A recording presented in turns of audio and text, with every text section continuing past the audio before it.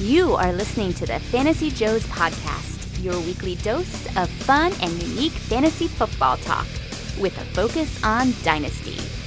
And now, here are your hosts, Trey Barrett, Will Greenwood, and Ryan Livergood. Hey, that's right. We're the Fantasy Joes. Welcome to show 100 of the Fantasy Joes. Gentlemen, welcome to the Century Club. I am at Roto Librarian Ryan Livergood. Joining me as always, first, let's go to the home office, the Pillow Palace itself in Minneapolis, St. Paul, Minnesota. It's Will Greenwood. Whoa. Just Minneapolis, bro. We're very snooty here. And as the 100th episode, comes upon us, I feel like I need to be more classy and more elegant, thus only from Minneapolis, please. I'm sorry about that. I think that's St. Paul. We'll see. And from North Carolina, it's the one and only Trey Barrett. What's up, Trey? What's going on, gentlemen? Excited. This is a fun night, man. We were just talking off the air, Ryan and I. When we started this the shenanigans, we had no idea where it was going to end up. And I remember the first time we used to chat. We had a lot of really fun chats that we never even recorded. The lost episodes. So here we are, 100 shows. 2 years in, and super exciting. It is super exciting. The Lost Pilot. We actually recorded on a tool that doesn't exist any longer, and we went too long apparently, and it didn't record. We lost that first show. But anyway, we've gotten better. Our equipment's improved since then, and we have made a lot of friends in the Dynasty community, and we've made a lot of other friends online. So, guys, this is a little bit of a surprise. I met a friend online. It's kind of a famous friend, and he wanted to share a message with the Fantasy Joes this evening. So I'm going to share that with you guys right now. How you guys doing? It's Monte Ball here, and I'm here to give a huge shout out to the Fantasy Joes podcast. I hear that you guys are celebrating your 100th episode. That is pretty awesome. Also, in the same thing, a shout out to Ryan, Trey, and Will as well. Again, awesome job on the 100th episode, so congratulations to you guys. I'm also here to mention how you guys are also a great Dynasty football podcast. I have heard some things. It's a grapevine that you guys are awesome at that. So a great Dynasty football podcast, and how much better Ryan is at Dynasty football and podcasting versus Trey and Will. It's most definitely something that needs to be mentioned. Ryan is better at Dynasty football and podcasting than Trey and Will. You guys have some fun. That's right. It's our friend Monte Ball wishing the Fantasy Joes happy 100. So that's hilarious. That song at the end there, was it a do do do do do? That is awesome. I don't know what Monte had going on in the background there, but that was thanks to our friends at Cameo.com to get Monte Ball on the show on the Fantasy Joes. So anyway, I just wanted to share that with you guys. So that was a little fun. I might have another fun thing later for you guys this week, but that we'll put in the show. But anyway, guys, what are we going to do for the 100th episode? What are we doing? Do we have a bunch of guests coming in from the Dynasty community?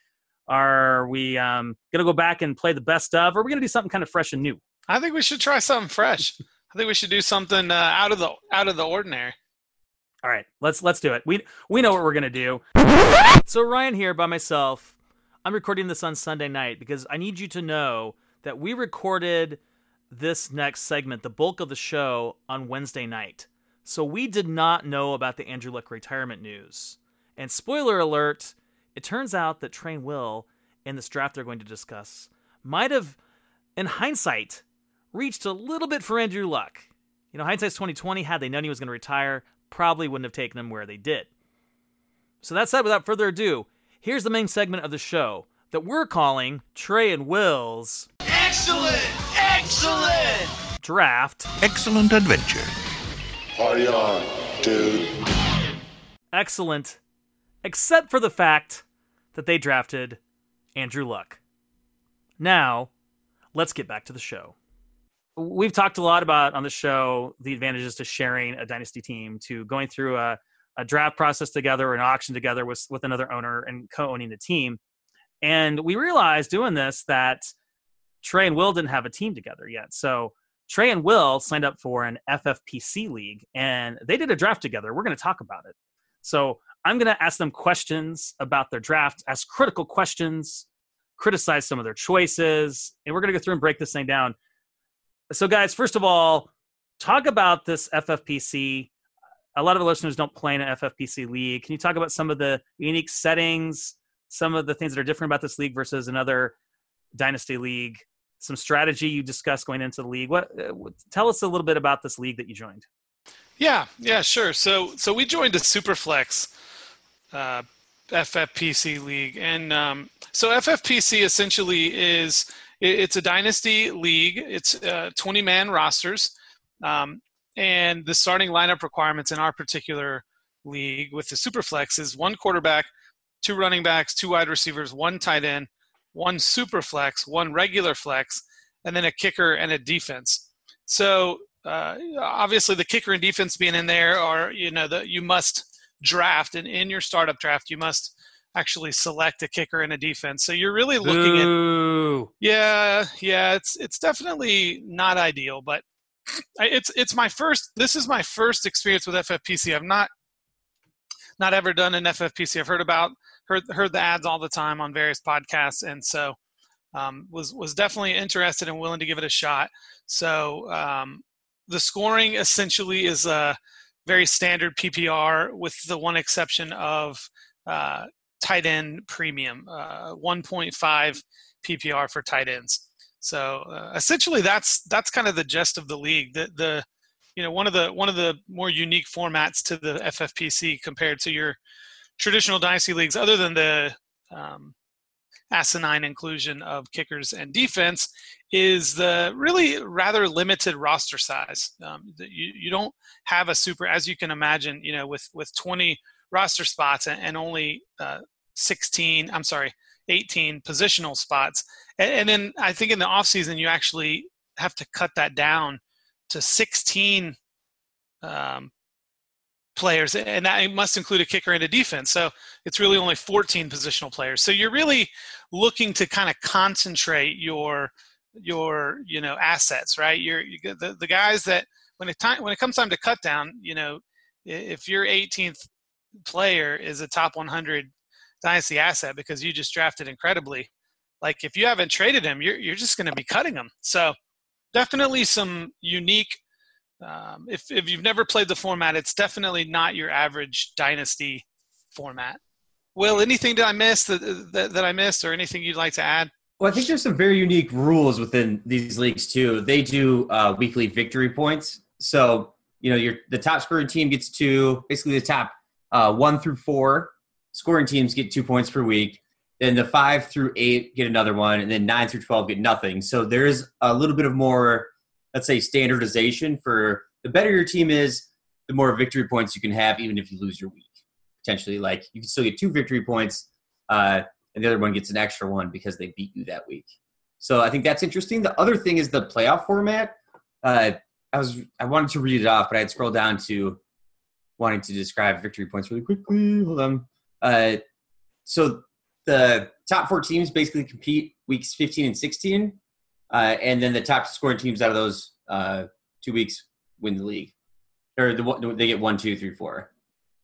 So you're saying only 4 teams make the playoffs, and basically those 4 teams face each other weeks 15 and 16?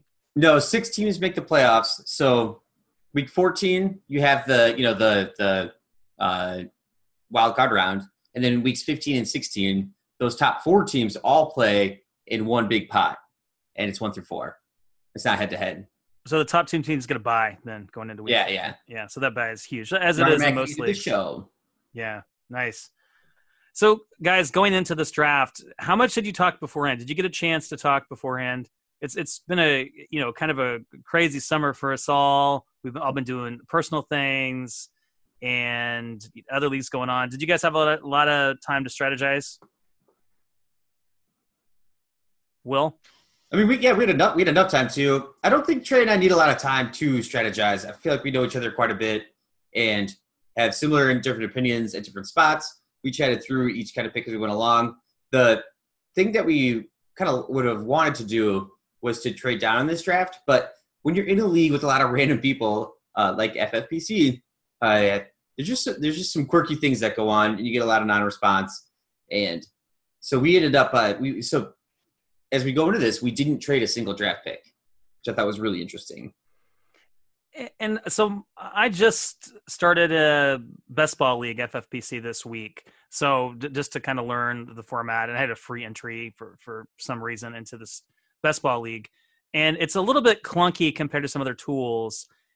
So how was it in terms of communication? I know there's a chat room, but is it easy to communicate with other owners in this league? Because that might have been a barrier to getting deals done. It seems like communication is a little bit lacking in this kind of this format, FFPC.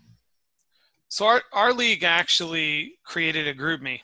So and I think probably a good portion of our listeners know what group me is, and so that was really beneficial as far as being able to discuss when we were interested in possibly trading down. I have to tell you that one, in hindsight, as far as not making any trades, one, I think it can be kind of hard with a co-owner to make trade downs unless you're in really intense communication back and forth between one another. So I think that kind of played into that, because one of the things I've learned is if you really are committed to trading down, you've got to be willing to send out. I mean, I've done a couple startups this offseason where I've sent over 200, one over 300 offers during the startup. And I did trade down, 4, 5, 6 times in each of those startups. So I think that you have to have the time. And so I'll be honest, for me, this draft kind of occurred during a period where I had a lot of stuff going on. And so it probably was less than ideal for me as far as proactively sending trade offers. And on the flip side of that, literally every offer that we received in the startup to trade down, trade up, or any kind of offer that we received was so ridiculously far off that it wasn't even worth countering. It was just like, they wanted us to, they wanted us to give them like our 2021st and 8th rounder for like a 6th round. I mean, just like crazy. Like, it was just crazy. Or they said, hey, I'll give you my, 8th rounder for your, 14th and a 2021st. And so there were just a lot of offers that were not close for us. I don't think, Will, can you remember any offer that we even considered? Hold on, back off mute. Okay, here we go. There was a lot of trying to move up 3 or 4 rounds in the startup draft for a 2022 pretty early on. Those were the ones that I was pretty surprised by. And then, Trey, I would typically try to just counter with saying, okay, you can move up, less than that amount of rounds for a first. And they'd be like, oh, no, that's ridiculous. 2020 is going to be crazy. And so I'd kind of just like back off. And I also, in this draft, I wasn't all that excited to trade down unless we were going to get a good value. And a 2022 to move back like, 3, 4 rounds, potentially in the earlier rounds, it just wasn't worth it to me. And as we go through this team and what our thought process was and what we talked about back and forth, there was definitely some interesting picks, some interesting moves. And without moving in a draft, I think I just ended up with a team that I didn't expect, but I enjoy it. Let's go ahead and get into the draft so we can start to talk about your thought process. So I remember early on when you guys looked at the board, I think you must have been the second team to register, and it looked as if you might have the 102. But then when the draft started, it turns out you had the 110. So you're picking from the 10th spot. Well, also, we should go back because Trey and I were trying to join this FFPC. We want to do this format because FFPC is very popular, and we wanted to try it out. And there was not actually a league that was readily available. So this is a $77 buy-in on the FFPC. You have to pay 2 years in advance. We were trying to avoid going into the I think it was like a 250 range. And the $77 one was full, and then finally somebody dropped out, and I jumped on it. So we were actually the 12th team to sign up and ended up with the 10th pick overall. Oh, thank you for clarifying. I didn't realize that. Okay. So it was just random. Gotcha. Okay, so you randomly get the 10th pick. Let's see who went off the board. It's pretty much what you might expect, right? You've got Saquon, Alvin Kamara, Patrick Mahomes, the Superflex, we went at number 3 overall. CMC, Zeke, Juju, the first wide receiver taken off the board. I think we're starting to see that. More and more people are seeing Juju as the wide receiver 1 in Dynasty, which is interesting. At the 107, you've got DeAndre Hopkins. The 108, Devontae Adams. The 109, Odell Beckham. And then Trey and Will, your team, which you called Trillium, is that right? Is on the clock. Well, Trillium, yeah. It's also going to be our new hip-hop band name. So, all right, great. Maybe you'll save maybe some of those raps for the end of the show, maybe, since it is show number 100. Yeah, for sure. I mean, I think I wrote like 20 to 30, lyrics down. It's really hard to rhyme Trillium with almost anything. No doubt. Okay, so let's talk about this. It was what were your thoughts here at the 110? What did you guys think about doing? It's super flex, so do you think about quarterback here? What do you guys want to do here at the 110? What was the discussion like, or was this an easy choice for both of you? Well, I think that both of us were pretty much on the same page with going wide receiver here. Okay, so and I don't think that that's probably a shock for most people.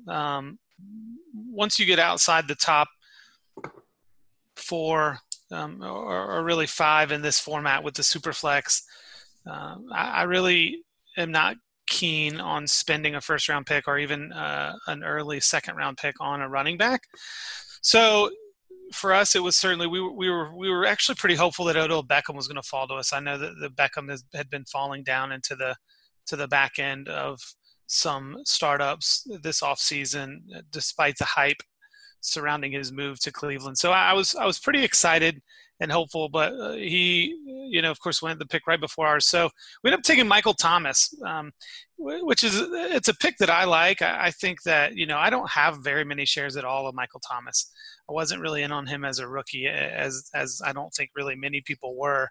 And since that time, I've not really acquired him in many leagues or drafted him in many startups. So we went Michael Thomas, locked up our young stud wide receiver 1. I know there's some people that have concerns over his longevity after Drew Brees, but I'm not super worried about that. Drew Brees is playing quarterback for the New Orleans Saints, in case anyone missed that. And Michael Thomas is by far and away the number 1 target in that passing game. And I think that his volume and scoring and all that is going to be pretty consistent. I think he had a 1,500, 1,500-1,500 season this past year. And so I thought it was a very safe, very solid pick there at the 110. Well, also, Taysom Hill may be the next Drew Brees with some legs, according to preseason. So we're ready. That's right. You got to believe everything right now. Everything you hear, for sure. He's definitely going to be the next Drew Brees. He'll step right in, and they won't miss a beat, will they? Okay, so makes sense. I have no issue with this pick personally. I don't think any of our listeners would either. It's a great pick at the 110, Michael Thomas. So you're going to pick in 4 picks. So who goes off the board in the meantime? Well, 3 running backs are off the board. You've got David Johnson that went at the 111, Mike Evans at the 112. Then starting the second round, you've got Nick Chubb and then Joe Mixon. So here you are at the 203. What do you guys want to do? What's your thought process here? There was a pre-discussion about quarterback rankings and how we wanted to go about it. And we had kind of a top 10 set. And the last player, the second to last player in that set was, okay, if Andrew Luck doesn't go, we should consider him at the 10. He's a long-term quarterback. This is also before the calf injury news, but also like long-term, like not too worried about Andrew Luck's future.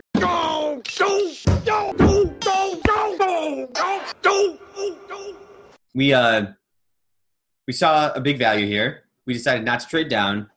And Trey, if you want to elaborate any more, but we ended up going with the second quarterback off the board. Maybe a little bit early, but maybe like sparking some more interesting quarterbacks this next round, which was one of the goals. We went ahead and snagged Andrew Luck because he was in our top 10 and fell to us at the 15th pick. Yeah, I definitely like this pick. There's really, the one guy that I was pretty hopeful might fall to us at wide receivers, Mike Evans, but he went at the 112. And because he's a guy for me that is right there. Like, if Will had said, hey, let's take Mike Evans at 110 over Michael Thomas, I wouldn't have really had a problem with that. I think that, he's an elite He is not becoming the wide receiver 2 in Tampa behind Chris Godwin, although, I read some Godwin hype that's getting a little crazy. So, Wait, essentially, is that a hot take then, Trey? That Evans is going to be the wide receiver 1 this year on the team? I'm very confused. The receiver with the that's community right now. Just started his career with 5 1,000-yard seasons. Yeah, that's hot, man. It's ghost pepper. Yeah. So anyway, yeah, we did. Will nailed it. We talked. We had 10 guys that we said if any of these 10 guys are, well, we knew one of them would be there. Whichever of these 10 guys is left at 10, we'll take them. And it ended up that Andrew Luck was there, but Michael Thomas was also there. So we went Thomas, and then when Luck came around to us at the 203 without any interest in trading down. I mean, I look at the rest of the guys taken throughout that second round. Tyreek Hill is probably the only one that would interest me at that spot. But with the risk that Tyreek Hill carries, and Will and I trying to be more like our fearless leader, Ryan, being risk averse. Andrew Luck was a pretty easy pick there. I don't like to go. The depth at quarterback is really at a spot that it has not been in since I started playing Superflex several years ago. And so there is a part of you that feels like you don't want to go quarterback real early in Superflex, but I just feel like Andrew Luck has a level of safety and elite production that is going to – I love what that franchise is doing. They've put together an incredible offensive line. And as a franchise, I really trust what they're doing. So we locked up Andrew Luck as our quarterback 1. I did have some consideration here for I really do like taking, if we're going to, so you have to sign up for 2 years. So if we're going to do a 2-year win now window, I wouldn't mind taking like Deshaun Watson as the second quarterback off the board. I think he's very talented. I don't really trust the Texans organization as a whole, but we saw a less than healthy Deshaun Watson last year have a very good season, and he has a lot of upside on the rushing. And this is a 4-point per passing touchdown. So there is there's a lot more benefit than a 6-point per passing touchdown for a rushing quarterback.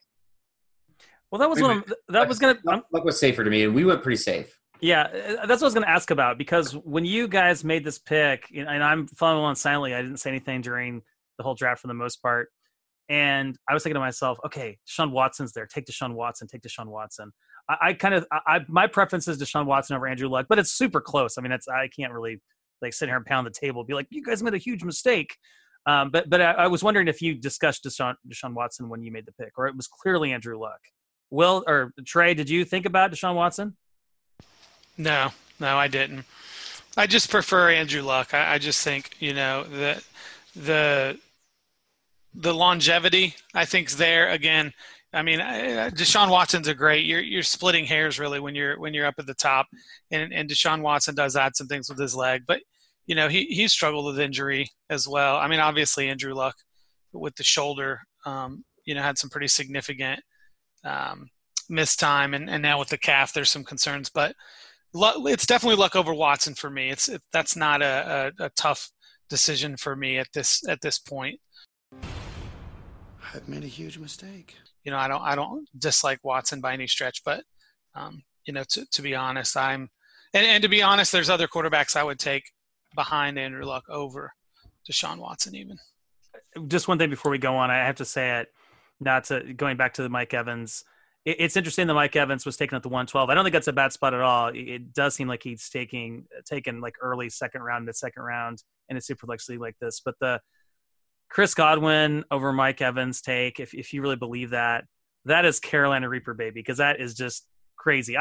We talked about this offline. I think Godwin's going to have a pretty good year. I think he may be lower end wide receiver 2, high end wide receiver 3. But, Mike Evans, you got to look at the track record and how good he is. And, that's just crazy talk. Twitter's just getting out of control. We're just getting antsy for football, aren't we?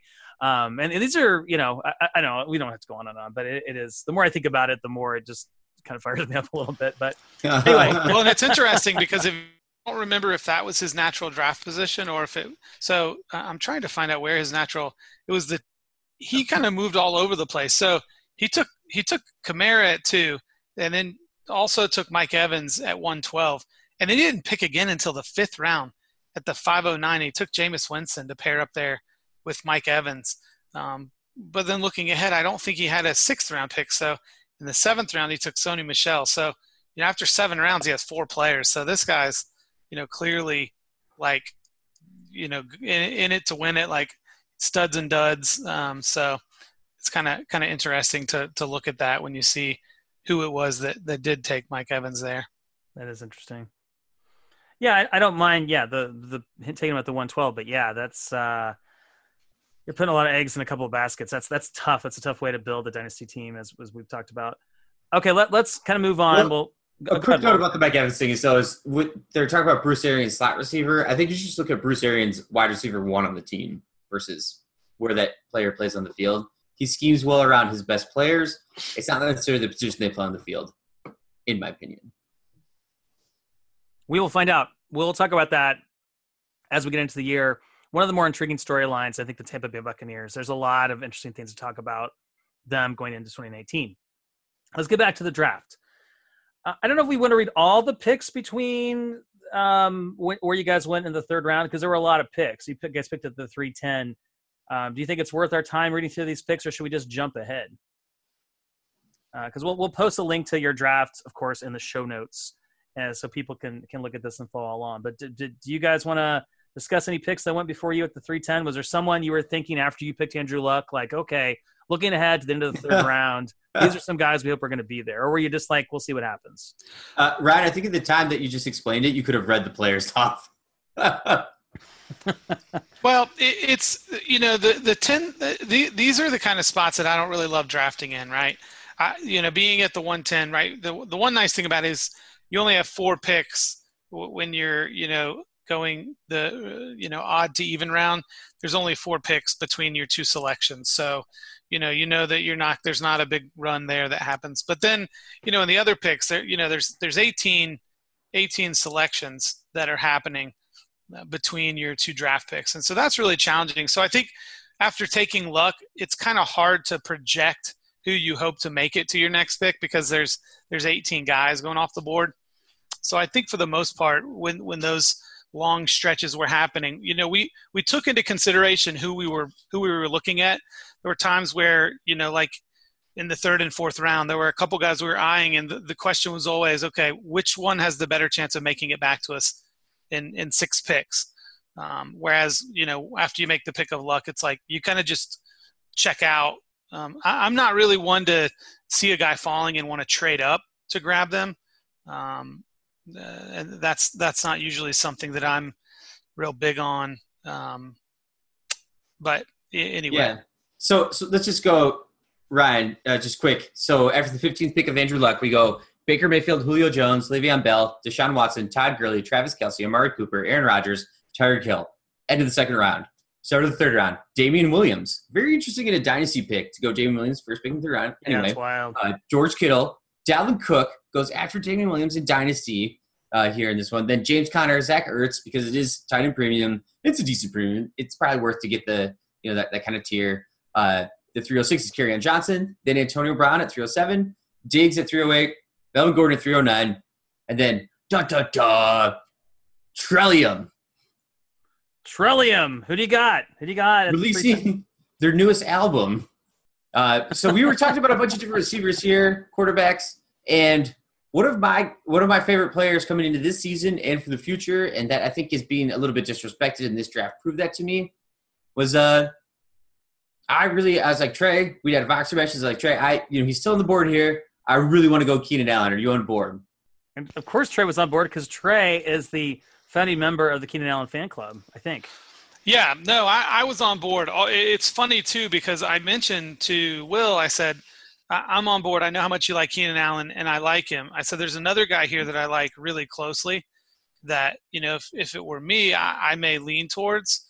But, spoiler, I won't mention who that person's name is, because, ultimately it was like, listen, if one of these guys is going to make it to us in our 4th round pick, it's not going to be Keenan Allen. And so we decided to take Keenan Allen, and lo and behold, the other guy fell to us at our next pick. The other thing, we didn't really talk about this, but, Will and I had kind of decided, like, in the first 5 rounds of this draft, we wanted to basically draft only quarterbacks and wide receivers, right? We didn't want to take a tight end. We didn't want to take a running back unless there was just some glaring value that fell to us. Our goal was in the first 5 rounds to lock up 2 quarterbacks and 3 wide receivers. And then we would turn our attention to addressing, the tight end position and potential depth at, wide receiver and quarterback, and start loading up on running back. So just to put that out there, like, we're not really looking at running backs at this point. We're not really looking at anything other than quarterback and wide receiver. And Keenan Allen was definitely very easily kind of getting to the end of a pretty significant tier of solid, young, proven wide receiver ones. Yeah, I love the pick. I love that he dropped here. Looking at the picks beforehand, the one questionable one is Damian Williams. We don't need to get into that. That's just kind of crazy in a dynasty draft, in my opinion, to take him early, the beginning of the 3rd round. Then a quarterback run really starts here after Keenan Allen goes off the board. So at the 311, you've got Russell Wilson, then Kyler Murray at the 312, 401, Carson Wentz. So you've got 3 QBs in a row. Then at the 402, right before you guys pick, the guy you're looking at, you might be getting nervous here. But then Marlon Mack goes off the board. Thank you, whoever took Marlon Mack at the 402. Interesting pick. And then you guys are up at the 403, and your guy's still there. Yeah, and I remember that clearly because that guy, the team name is Let's Go. And here he is sitting on the clock at 402, and he does not – this is one of those moments where I was kind of engaged. He did not have a wide receiver at this point, right? He had taken David Johnson, Joe Mixon, Russell Wilson. And so he's sitting there, and our guy that we ended up taking at the 403, Brandon Cooks, was still on the board. And I was super nervous because I'm like, there's no way this guy's not going to take wide receiver. I thought maybe he takes someone else. And so when the Marlon Mack pick came in, I was ecstatic. And, Brandon Cooks is a guy that I love. And so, we've already got Michael Thomas and Keenan Allen locked and loaded as our 2 starting wide receivers. So now we slot Brandon Cooks, which,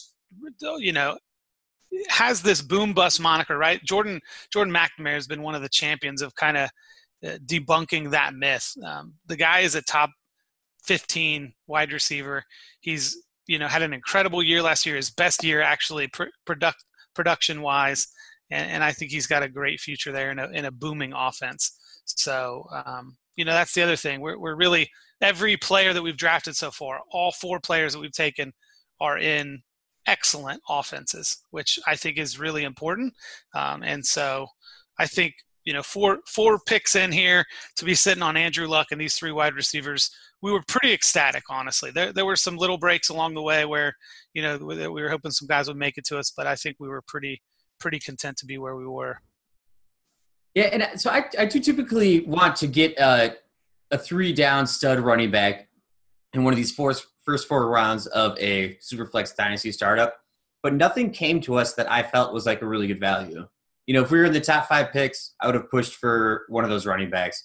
If we had an early 2nd rounder, and we probably would have gone Mike Evans. Let's say he's gone. Maybe we'd have looked at one of, like the Joe Mixon type level. Or if we had that kind of mid-3rd rounder and we were choosing between, like, let's say Kerryon Johnson or Keenan Allen, we might end up going Kerryon Johnson in that moment because I do think that he has a 3-down back skill set that has a lot of upside to it. You have a lot of risk reward that was available potentially, but that never really fell to us. And trying to trade up or down was a bear in this FFPC with a lot of random people. So, fair to them. When you're trading and you want to get a really good deal, you can either hold out and just pick or, rip somebody off as best you can.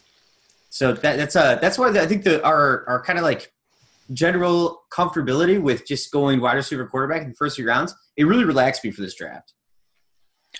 Yeah, and I want to mention too, it's kind of interesting just looking at, a couple teams that did things a little bit oddly. There's a team by the name of Dirty 26ers in this league. And at the 103, they took Patrick Mahomes. And then they came back around and traded up and took in the 2nd round. They had 2 picks in the 2nd round. At 204, they took Baker Mayfield. And at 207, they took Deshaun Watson. So 3 picks in the first 2 rounds, all quarterbacks, Mahomes, Mayfield, Watson. They did not have another draft pick until the 7th round where they took Derrick Henry at the 703. No, they had the 303. They took Dalvin Cook. Oh, that's right. There it is. Dalvin Cook. Yeah. But, anyway, just another interesting, kind of, studs and duds approach. I think and then they ended up going with TJ Hawkinson and then AJ Brown as their wide receiver one. So that's a very, very interesting build. They also got David Montgomery in there. It looks like, but it's so bizarre because, okay, if you want to spend your first 2 picks on stud quarterbacks in a Superflex league, I don't totally hate that. I mean, I understand that approach, but your first 3 picks, you take 3 stud quarterbacks. I mean, unless your strategy is to try to, I'm going to shop the stud quarterback when someone needs a quarterback. I don't like that approach if that's what they're thinking. It doesn't make any sense. It's like such a luxury they don't have. Ryan, do you know anyone that started off a dynasty draft by going heavy at quarterback in a Superflex league? You wouldn't know anyone that did that in League of Ballers, would you? I don't think it was 3 in the first 2 rounds though. Did I do that? Didn't you take? Yeah, didn't I think you took like 3 or 4 quarterbacks like really early. Maybe it wasn't in that league. There was definitely a league where you had taken. Oh, and like not this year I haven't, but like in previous years, absolutely. I like to go heavy in the starter, but I'm just saying like your first 3 picks. I've never gone. Yeah, no. First 3 picks. For sure. That's like I said, first 2 picks. You want to go Mahomes and Baker or Mahomes and Watson, or power to you, I suppose. But I don't know. But yeah, in this landscape right now with which we'll see, and I think this is a draft where quarterbacks actually went as high as we probably have seen them in the Superflex League in the offseason. Yeah. So, I mean, they were going as early as you're going to see them in this draft, and still you can wait and be okay. And so let's go and kind of look ahead because now we have the run on quarterbacks. You got Evan Ingram that went after you guys, which I think in a Superflex League, I think is probably a pretty good pick at the 404 with the tight end premium.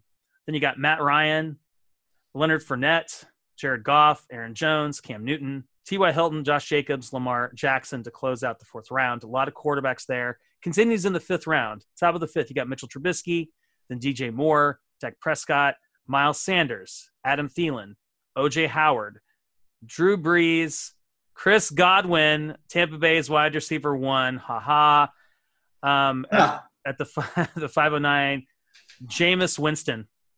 So a couple of little Tampa Bay Buccaneers go back to back, and you guys are here at the 510. So what do you want to do? There's been a QB run. Are you thinking about quarterback? Are you looking at maybe your first running back? You considering tight end here? There are a lot of different directions you can go. You're in a good spot. You got your core wide receivers locked up. You've got a great QB1. What do you think about doing here? Well, I really wanted Miles Sanders here. I was hoping that he would fall a little bit further in this draft than what he did. So when he went off the board, I was a little bit disappointed. But, you just kind of have to pivot as that happens. And with the amount of quarterbacks off the board, I think, Trey, I proposed it in our group chat. I was like, hey, Trey, I'm looking at what's left out there. He may not be the top scoring quarterback this year out of the group, but I think you saw a little bit of a down year last year, and I'm actually going to be a huge homer and be very excited about Kirk Cousins. What do you think? Yeah, and I think, this is quarterback 17 off the board. So, that's not in sheer volume. That's not ridiculous for into the 5th round. I think it's a little higher than what I've seen. Typically, I don't think quarterback 17 is going until like in the 6th round. But the thing is to get that name, to get Kirk Cousins as the quarterback 17. He's a top 13 quarterback, I think is right where I have him. I've been taking him. I actually have taken him even in the top 12 in startups. And so, the thing for me, obviously we were willing to lock up some wide receivers after we went Andrew Luck. Obviously I have super flex leagues where I've gone and Kirk Cousins is my quarterback 1, and I'm completely okay with that. So to lock up Kirk Cousins as our quarterback 2 behind Andrew Luck with the trio of wide receivers that we have at this point, I was ecstatic. I couldn't have been happier, because if you look at the guys immediately following him, Jimmy Garoppolo, Ben Roethlisberger, Phillip Rivers, Josh Allen, all certainly have some question marks. I like Kirk Cousins a lot. I think his production, I know that there's some concerns around them, becoming this, running team. And man, this guy just produces. And he has sneaky rushing upside, rushing touchdowns, and rushing upside. So I like him a lot. I think that he is going to just continue to produce. And as our quarterback too, couldn't have been happier there. And there wasn't really anyone else that really stood out to us here. There wasn't anyone else at another position that we were, this pick I think works out pretty perfectly for us. And I think that one thing that I've noticed happening in Superflex startup leagues is everybody's starting to fade quarterbacks really, really heavily. And there is kind of a tier of consistent production that if there's a big drop-off, it does matter quite a bit. One example I will use is Ryan. So last year in our League of Ballers championship game, I had Aaron Rodgers and Russell Wilson. Those two combined put up just over 70 points in our championship game. So having like two really that can have really big boom weeks and are not going to ever get benched or replaced starters at quarterback, to me is super important. So that's why I feel like the safety of Kirk Cousins, because he's not going to be benched for anybody. They've already signed on for Kirk Cousins for this year and next. So I wanted that kind of safety and production on our team. And to me, that really does matter in Superflex. And quarterbacks are being pushed too far down in Superflex leagues. This was a little bit different, but in a lot of other drafts, I've seen them just fall, and it's a mistake. I feel like every time. I think that's a really good point, Will, because we just don't know about some of these guys. I mean, I'm as high as anyone on Mitchell Trubisky, for example, but Mitchell Trubisky could be a backup somewhere in the NFL in a couple of years. Let's say he has a really down year. The Bears don't extend him. He goes someplace else. Look at Marcus Mariota. A couple of years ago, a lot of people were all in on Marcus Mariota. It's like he's one of the hot, new quarterbacks in the league. And Marcus Mariota is going to have probably a hard time holding on to his job this year. He's another guy. Like 2 years ago, looked like he was money. Like Bortles, you could say the same thing. Jameis Winston, the jury's still out on him, even though we're potentially excited about his future. So that's a really good point, because I think we look at this and we're like, oh yeah, I can get Jimmy G or Josh Allen or Sam Darnold, and I'm excited about Dwayne Haskins. All those guys may not be starting quarterbacks in the NFL 3, 4, 5 years down the road. We just don't know. But with Kirk Cousins, he's established a track record. We feel pretty good about that. So that's an excellent point. Yeah, I think we're spoiled a little bit by Case Keenum and then Nick Foles. So you had those kind of late-year quarterbacks or like Superflex leagues where you're able to add a player off waivers that mattered. And that doesn't happen. I mean, it just doesn't happen very often. It's not like the Tim Hightower or Damian Williams. You're more likely to get a different skill position player than a quarterback off the waiver wire than a quarterback. I don't know. So I feel like they've been slipping. So I've just been trying to accrue value in drafts with QBs. Let's go ahead and move on. Hammer that home. No, I love it. I love it. So 5th round. So you've got 4 picks before you go again in the 6th round. So after Kirk Cousins, you got Jimmy G, who's been looking great in the preseason. Not that means anything. Then you've got Christian Kirk, who is an interesting name. The 601, you've got Darius Geis, and the 602, Calvin Ridley. So, guys, the 603, you've got your 2 QBs, you've got 3 sub-wide receivers. What are you looking to do? Is this an easy decision here, what you guys end up doing, or is there a lot of discussion that goes on with this pick? Because this is kind of in the draft where it gets kind of interesting, where, ADP kind of gets mushed together, and it's kind of an interesting place to me. So what do you guys do here? Well, I think this was our first massive flag plant in the draft. When it came to, we have a lot of safe picks here. Nothing's too crazy. Maybe it's a little bit different here or there. And we were thinking, so Trey and I talked, I'm pretty sure we were going to go Darius Geis if we felt it here. Believing in the talent. And Trey, you talked a bit in group chats about the Washington team being a little bit dysfunctional organization, which I see it a little bit, but I also think there's unseen upside, just not in the wide receiver room right now. But I think at the running back, and if that offensive line is healthy, there could still be a good game there. But anyway, we're kind of planning guys to buy low on him in the 6th year if he fell to us. He didn't, obviously. And so, Trey, why don't you unveil our pick here? Yeah, so obviously there's a tight end premium in this format, with the 1.5 PPR for the tight ends. And so at this point, the kind of the top, 5 guys, I think that pretty collectively, you've got the big 3, and then Evan Ingram and OJ Howard had all gone. We're at the beginning of the 6th round here. And to me, there's really only two more guys left. And it's kind of ironic because we took one of them and the other went 2 picks later at the 605. And we took David Njoku. And David Njoku is a guy to me that I think is getting a little bit of disrespect. I think he's being forgotten about a little bit. Again, kind of continuing the same, motto that we had through those first 4 rounds and even in the 5th round. We're adding a guy that's going to be in what I believe is going to be a top half NFL offense, if not a top 10 NFL offense. And you could argue that there's going to be a lot of mouths to feed there. But David Njoku is 23 years old. He's already logged 2 NFL seasons. He came into the NFL being considered a pretty raw prospect. I mean, if you go to Player Profiler and look at his athleticism, it's immense. He was a first-round draft pick. He's 6'4", 240 pounds. His best comparable is Travis Kelce as far as his metrics. I mean, his breakout age was in the 80th percentile. He checks every single box that you want to see. The only thing that he hasn't done is he hasn't put it all together as far as production at the NFL level. And I think that he's a guy that is a buy right now in Dynasty. I think we've even talked about that in podcasts, not in the not too long ago. We'll say I'm having trouble with the English language there. But also knowing, after this pick, here we are with that early 6th round pick, knowing that there's 18 picks after our pick here. So we kind of knew that at this point, if we were not taking a tight end here, then there was a good possibility we were going to end up having to wait later, like round 9 or 10. And so I really felt like our team, the team that we built so far, I think is a great blend of an opportunity to win now, but also, there's nobody that we're drafting so far that shouldn't be, producing at same or, reasonably similar levels in 2-3 years. On our team. So I loved getting David Njoku here. I think he's a value. I think that this time next year, there's a really good possibility that he's going earlier than this, maybe, up closer to the Ingram and Howard picks. Will, anything to add on David Njoku? Yeah, I think it matters. And using Player Profile a little bit here, he had an 84.3% snap share last year. So as a 22-year-old in the NFL at tight end, still, I mean, you're going to come out raw when you come with that young. He's like the Irv Smith type of player, things like that.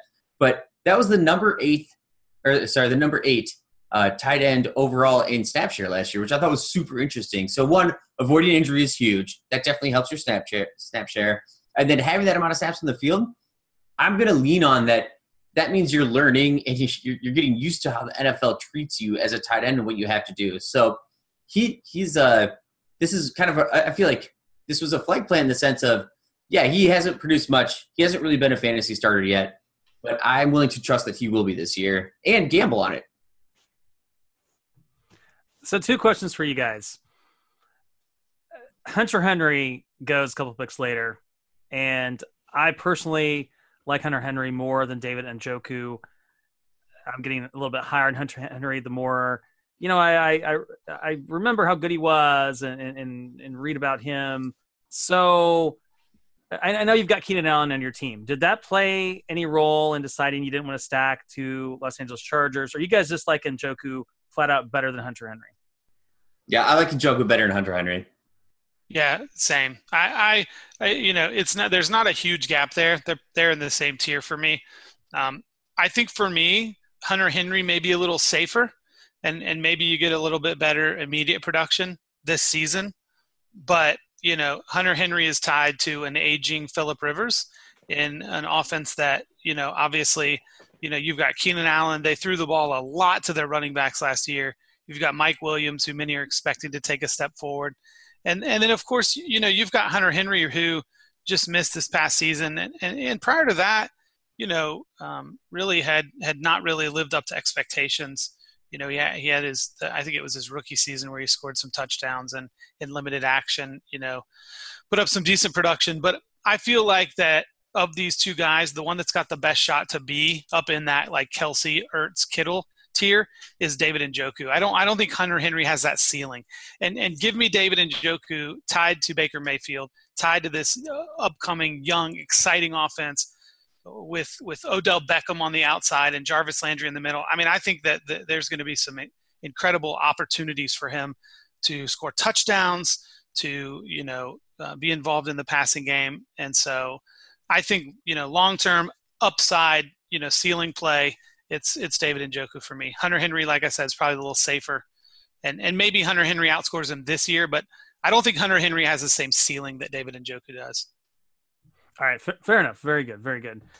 And David Njoku is one of those guys that's probably a really good buy low option right now, because I think people are forgetting how talented he is, and you got to see in the future. You got to look into the future with Dynasty and see the potential there. So guys, you don't have a pick for a while. There is one guy that I want to.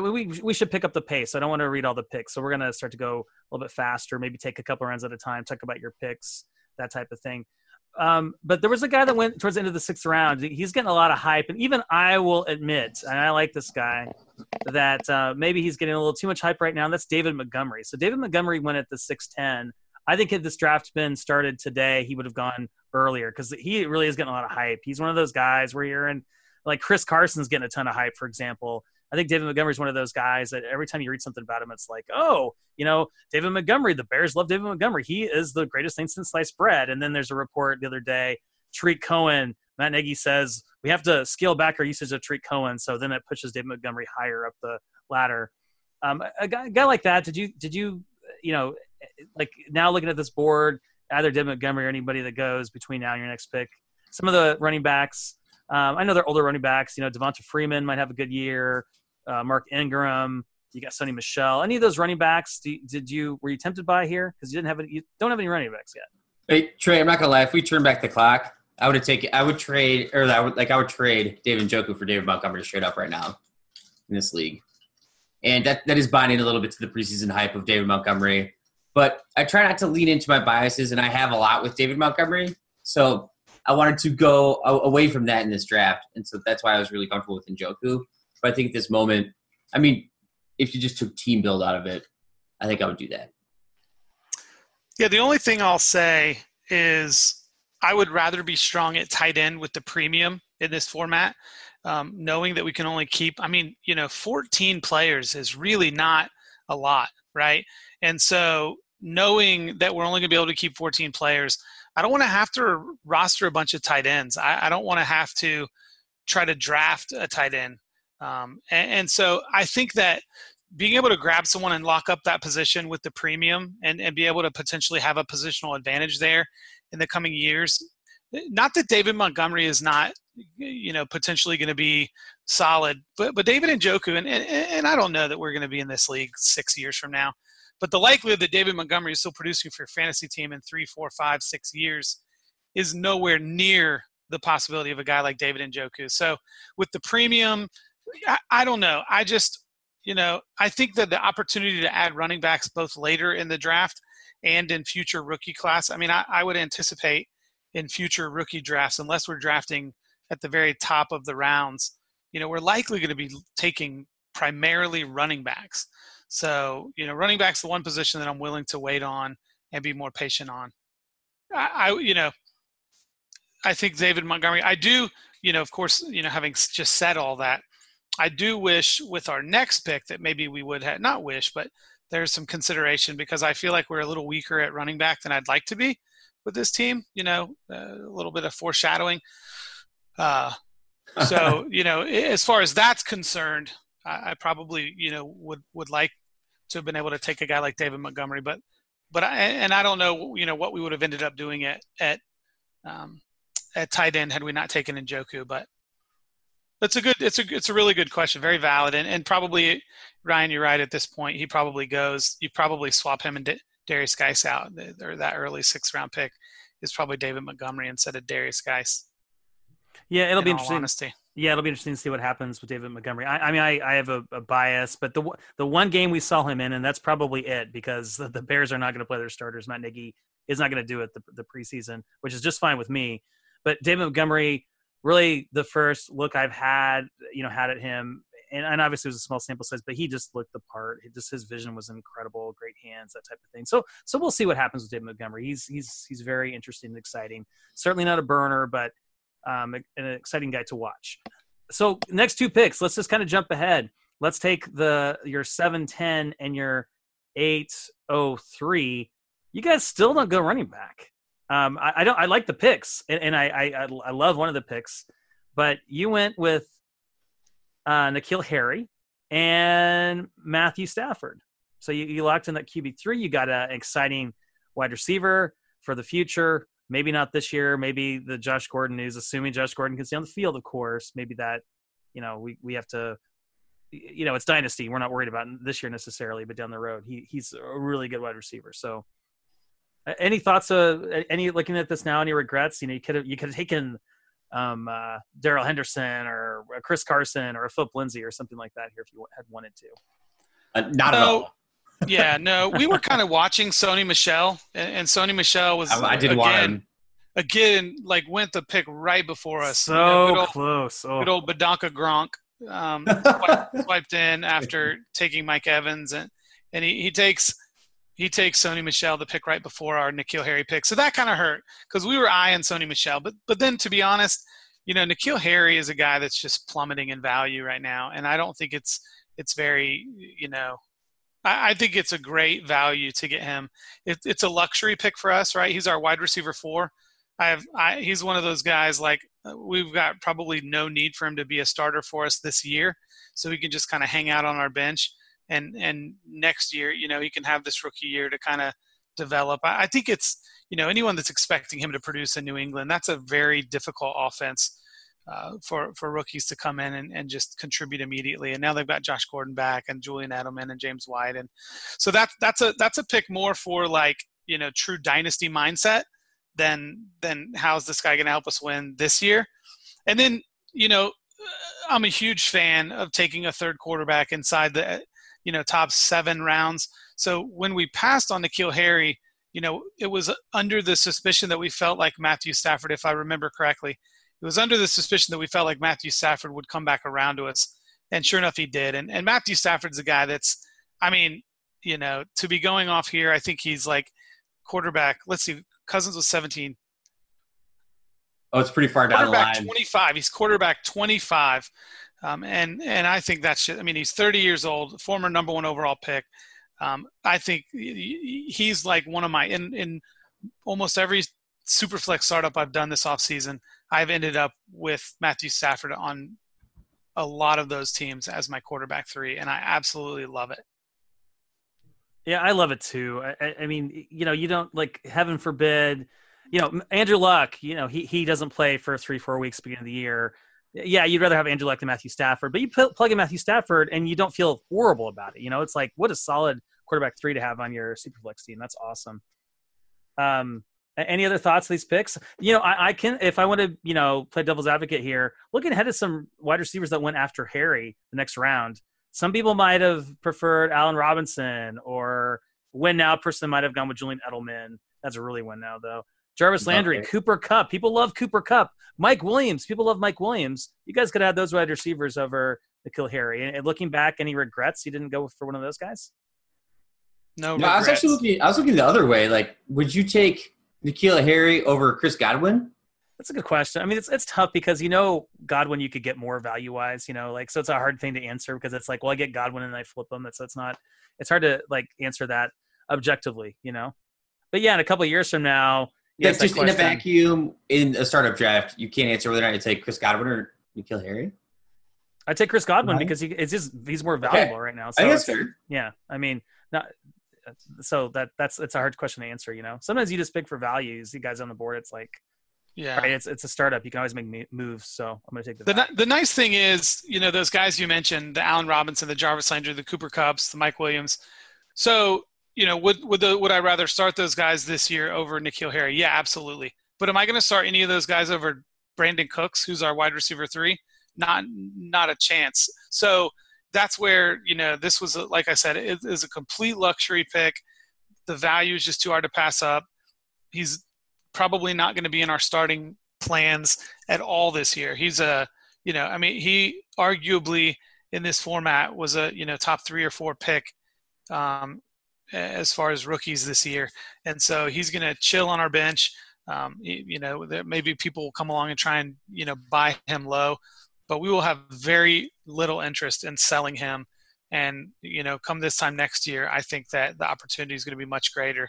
And so, if you look at N'Keal Harry, he checks all the boxes that you want in a wide receiver prospect. You would love for him to go a little bit earlier in the first round, but other than that, I mean, he did sneak into the first round. Other than that, production profile and athleticism, and I think he's got a bright future in the NFL.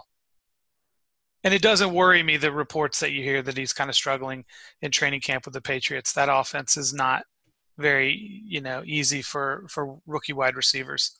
So yeah, of course he's struggling. He's a rookie wide receiver. Most of them do. Yeah. Oh, it's funny. The trainer camp. But he came from the very much Patriots-like offense, Arizona State. Kidding, of course. Yeah. So guys, if you're worried about Trey and Will's excellent draft adventure here and what their team looks like, because we don't have any running backs yet, don't worry, because running back 1 comes off the board with the 9-10, Royce Freeman coming in to save the day. And then at the 10:03, Noah Fant's sitting there, and you guys grab him, which I love in this format. So you guys want to talk about those picks? I like Royce Freeman quite a bit for where you get him. And I know we've probably talked ad nauseum about Philip Lindsay and, in terms of a dynasty, guy to have on our team, how we just kind of have some doubts about him. And Royce Freeman is a pretty solid guy. So you guys clearly felt the same way, right? I kind of bended to Trey on this pick. I'm not a massive Royce Freeman fan, but I wasn't passionate enough about a different player or a running back or some sort of – I didn't see a glaring value on the board that I really loved. So Trey did, and I was willing – that's part of sharing a team is I've trusted Trey, and, I'm wrong often enough where it doesn't bother me at all taking that. One interesting thing, Ryan, that you didn't mention before Royce Freeman went off the board was the Chicago defense went 3 picks earlier. Yeah, that is interesting. Oh my gosh. It doesn't make any sense. Just to remind our listeners, they probably don't need this lesson, but defenses vary from year to year, and injuries play a big part. Heaven forbid something happens to Khalil Mack or Roquan Smith and they're out for the year. Look at Atlanta's defense. Atlanta was set to have a good defense last year, and they lost a couple of guys. Their defense was trash. Look at Jacksonville's Jacksonville. defense. Everyone went to Jacksonville, right? And look at that, what happened to them. So that's a good point. That why waste a pick on a defense? It doesn't make any sense. 61 picks before the next defense went off the board. 61 picks. And it's funny because the same I feel like the next defense guy, went too early too. Here's what's crazy. The same guy took the Jacksonville defense in round 15 as the 3rd defense off the board. It's the same guy. So I'm like, it kind of blew me away. He took 2 defenses in the top 15 rounds.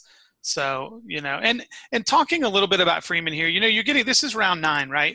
So we're about to add our 9th and 10th guys to the team. And we're obviously going to have 18 positional players and only end up keeping 14 of them. So, this is where you kind of take some shots, right? I mean, this is where you either take someone that you feel like you're going to be able to use this year to produce to go for the championship, or you take a guy that's got some upside. And Royce Freeman has that. I don't think that defense or that offense in Denver is going to be a juggernaut, but I think he's going to have startable weeks, even with Philip Lindsay there in like a 1A and 1B committee. But if something's to happen, to the slight framed Philip Lindsay and he misses some time, I think Royce Freeman, one of the things that people are kind of missing on Royce Freeman last year is he was just overshadowed by Philip Lindsay and the dynamic season that Philip Lindsay had.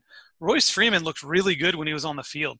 He punched in some touchdowns. He was really good at picking up first downs in short yardage situations, faced a lot of 8-man boxes and really produced. He looked good. It wasn't that Royce Freeman had a poor rookie season. It's just that it was overshadowed by Philip Lindsay. So I like Royce Freeman to be a top 24, top 30 running back this year if Philip Lindsay plays 16 games. But if Philip Lindsay were to miss 6, 8, 9, 10 games, I think that Royce Freeman has top 15 running back upside this year.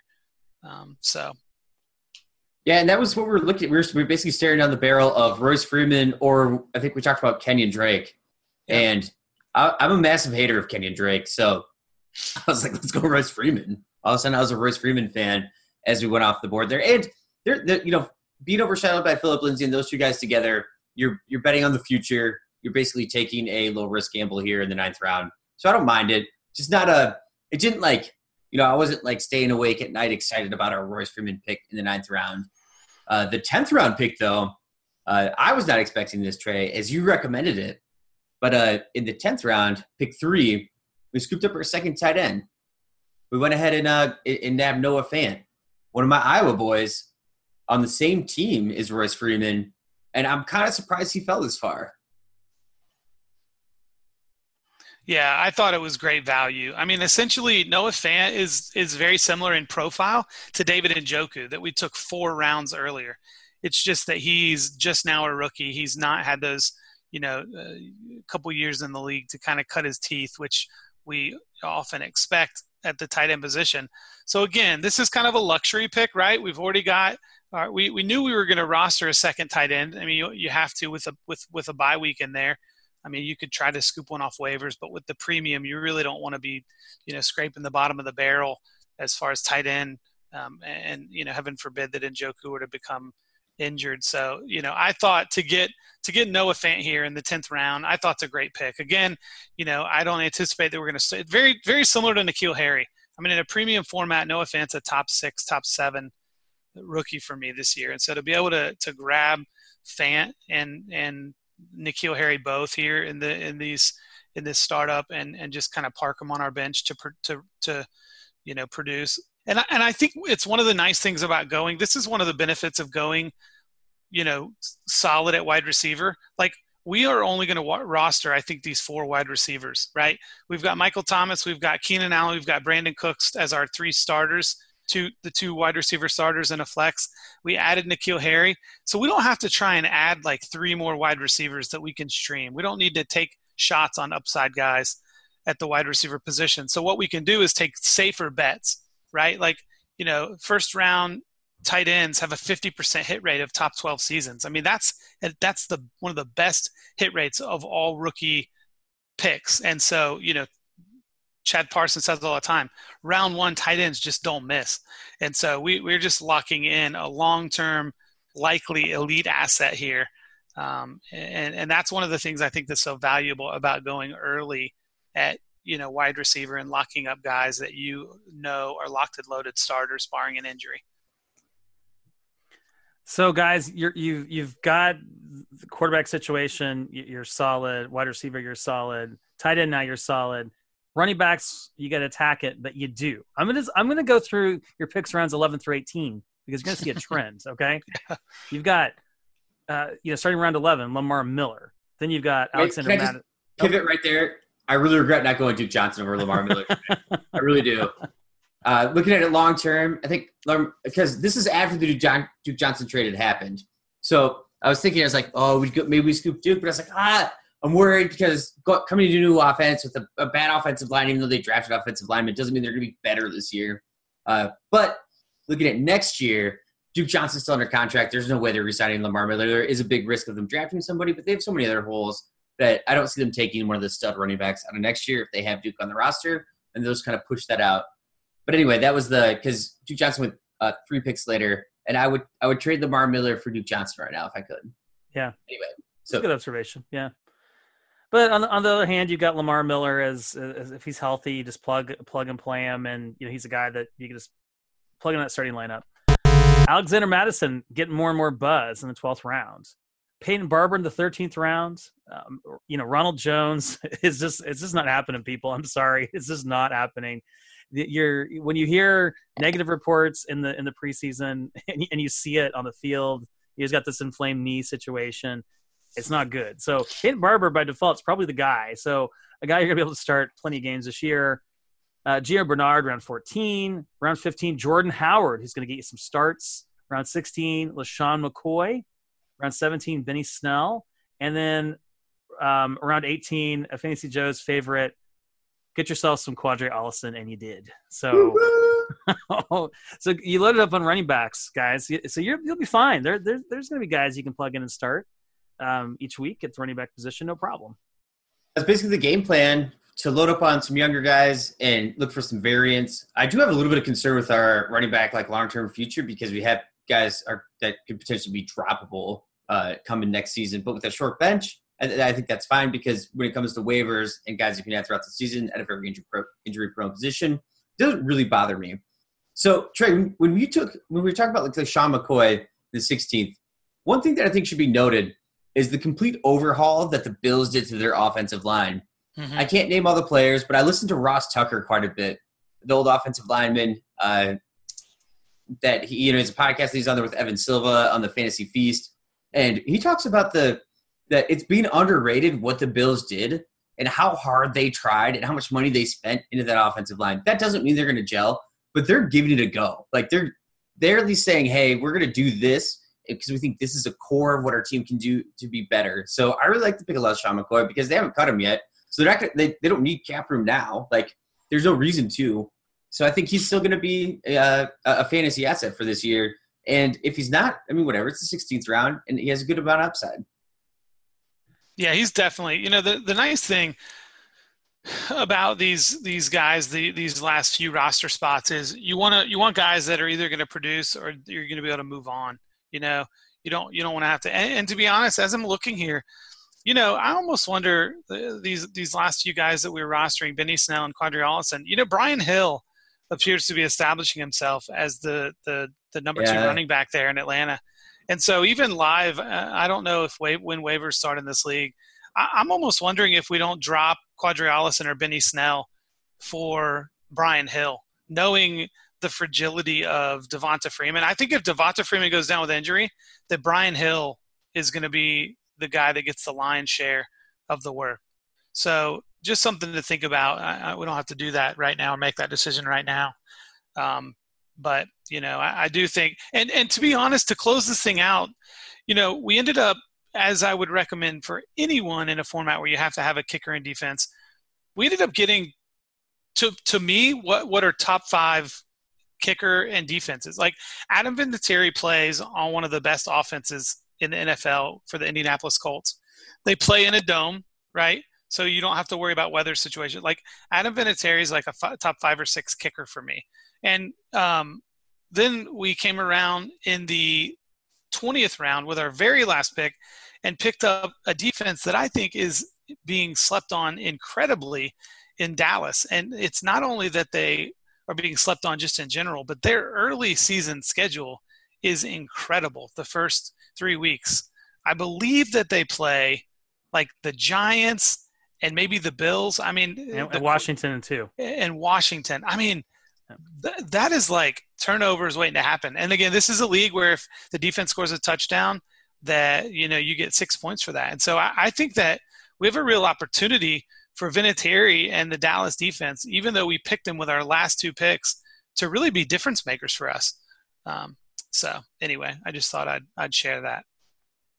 I think there's some interesting draft strategies in here too, like a team that can really surprise you in the way a draft goes. So I'm going to call it D. It's just DEE in this draft. So they're the ones that took the Chicago Bears defense in the 9th round. And they also took the first kicker off the board in the 12th round in Greg Zuerlein. Then they also took Jacksonville's defense and then followed that up with Steven Gostkowski. So they have 2 defenses and 2 kickers before the end of the 16th round. And you're just missing out on so much just opportunity and upside. It's fine if they're a decently scoring defense, but it's just not where you want to be spending your draft capital. Greg Zuerlein in the 12th round, he went before players you're going to be able to trade for future. Like, you can't trade Greg Zuerlein for a future second rounder. You might be able to right now with Kalen Ballage, or let's say, Nick Foles starts to be playing pretty well. He went in the 13th in a Superflex league. You trade any defense ever for a starting quarterback. It's just not. It's such an easy choice. So Yeah, this guy, I just pulled up So his roster. interesting. He's definitely in it to win it. I don't know that I see this guy being in this league in two years. He has Drew Brees and Tom Brady as his quarterbacks. Does not have another quarterback on the roster. He has Le'Veon Bell and Leonard Fournette as his starting running backs. He has Antonio Brown, DeAndre Hopkins as his starting wide receivers. He has Devonta Freeman as his flex and Eric Ebron as his tight end. I mean, literally, then you jump down to his roster, and it's, as you mentioned, 2 kickers, 2 defenses. Then he's got, Kyle Rudolph, Jarvis Landry, Chris Thompson, Jerick McKinnon, Sterling Shepard, Mohamed Sanu. I mean, this guy, this is kind of more of like a studs and duds. So he I think, has an aim to try and win this thing year 1, year 2, because, yeah. This is what's super nice about having to pay 2 years at the very beginning too, because you could have no starting quarterbacks for the team next year very easily. Yeah, no, yeah, for sure. In D's defense, he is 12 years old. This is his first dynasty team ever. He doesn't know what he's doing, so let's give D a break. Come on. Well, D's going to win some money. If everything breaks right, what 12% chance, right? Is it even 8% chance, right? That's 12%. That's yeah. Anyway, well, we'll see. It's a bold strategy, Cotton. Let's see if that pays off for him. Guys, any other final thoughts? We've had a nice lunch show here. We have dissected Trey and Will's excellent draft adventure. You guys are good. I'm great, actually. I really love this team. Yes, obviously you're not the strongest at running back, but you are solid every place else. You've got a great quarterback situation, great tight end situation, wide receivers to die for, and so and even a decent kicker and defense. Kind of, this is how it played out for you. So, final thoughts about this draft? Yeah, I thought it went well. I think, again, just like with any draft, I think obviously it would have been really nice to be able to be a little more active in sending out some trade offers to try to move down and have some extra picks there. But then at the same time, I kind of feel like in some ways we did get some quote unquote extras, the way that we got some really solid values. I felt like on guys like, where we got Keenan Allen, I felt like was a really nice value. I felt like Brandon Cooks was a nice value. And then where we were able to get both Matthew Stafford, N'Keal Harry, and Noah Fant. So I was pretty pleased. I know, like I mentioned earlier, a while back, it would have been nice to, I think we were kind of eyeing Kerryon Johnson if he felt was there in the second round, and he didn't. There were definitely some moments where we, Sony Michel, there were certainly some moments where we were looking to nab a little bit better running back. The nice thing is, though, that we didn't force it, right? That's the important thing. We were eyeing a running back, but they didn't make it to us, and we didn't decide, well, we were looking at running back here. We don't have a running back. Running backs are the most important position in winning championships. We didn't force it. We let the draft come to us, and, I think that we have a real good shot at being competitive in year 1. And I do feel like that 12 months from now, there's really not going to be many of our top 10 draft picks that I think we'll regret at all. And so I think we put ourselves in a great position to, we're just, a couple breaks away. If Royce Freeman becomes the unquestioned starter in Denver, if something happens, we've got quite a few guys that if injuries were to happen, if something happens to Dalvin Cook, Alexander Mattison is a no-brainer starter at running back for us. And I think probably we'll have some flex appeal even without that injury. If anything happens to Miles Sanders, you got Jordan Howard there, Gio Bernard. So we definitely have there's pathways by which we'll be able to put together some starting running back production there. Lamar Miller, Peyton Barber, I think will both be usable. So it's not flashy at running back, but I'm hoping it's enough to right. All you got to do is make the playoffs, and then anything can happen. Yeah, then when James Conner goes down late season, Benny Snell, he's going to tear it up. Will you any final thoughts? No, it was a good experience, and it was fun to do. I think we could have been more active on the trade block, but I don't know. With it, when you're with a bunch of random people like this, I tend to be less apt to just kind of send out blind offers. And even Trey was using like a co-owner. I just wasn't like, I liked the way our draft was going, and it's not, I'm not a very conservative dynasty player. You guys know that in the leagues that we're in, but I was really comfortable with just kind of, letting things come to us in this. Yeah, for sure. And you've got to have the time to put in. I mean, trading is effort. You've got to be persistent. You got to send out those deals, and it takes a lot of time. And sometimes we're busy in our life, and we just don't have time to, dedicate the time to those trades. Especially a league like this, you got to work extra hard when you don't know the league mates. So, no, I think your team turned out great, and I think this was a nice exercise. We'll have to do this again. So this was a great look at Trey and Will's excellent draft adventure. So, guys, 100 shows. It's in the books. We're about to sign off. We've joined the Century Club officially.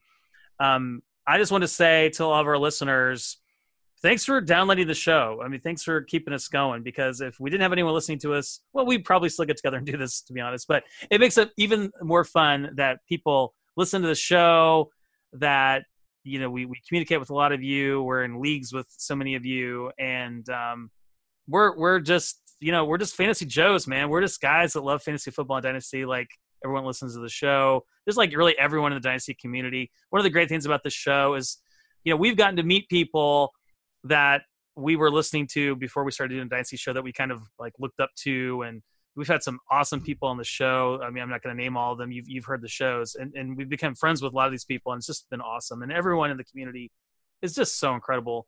And it's just so much fun. We love doing this, and thanks for listening, and thanks for inspiring us to keep going and doing more and more shows. So any final words, parting thoughts, gentlemen? Show 100 about to go in the books. All about the Benjamin Snells in that draft. A special shout out to Monty Ball for representing for the Fantasy Joes. That's fantastic. My very first when I was getting back into fantasy football was not a dynasty league. It was a keeper league, and I can't remember if it was my first round pick or my second round pick. But dang it if I did not take Monty Ball, and I had some growing pains that year. So that was. For me, as far as and I don't even know that you knew that, Ryan, but no, I did not. That was the first. Monty Ball was the first bust. That's not true. I want to say maybe it was my second year. The year before I had taken Trent Richardson. So Trent Richardson year 1, Monty Ball year 2. So that is made me into the man I am, wide receiver early. Well, Monty Ball had been DMing me on Twitter for the whole time we started the show, trying to get on. So, Ryan, I'm finally glad you gave in. Glad you made it happen. He's ready to go. All right, guys, let's get out of here. We're going to sign off. We're going to try to do a quick Patreon show. If you're not following us on Patreon, supporting us on Patreon, consider it, will you? Patreon.com/FantasyJoes. On behalf of Trey Barrett, Will Greenwood, I'm Ryan Livergood, and we are the Fantasy Joes. Keep it 100. I probably woke up my wife. Sorry, wife. The tank top. It's not my fault.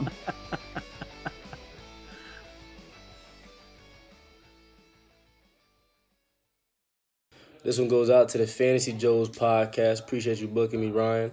Just want to congratulate you guys, man, on the 100th episode. That's a big accomplishment. Keep it going. Keep up the hard work. And I want you let everybody know how great of a dynasty football podcast it is. And maybe someday Trey and Will might be as good as Ryan. Appreciate you again, bro.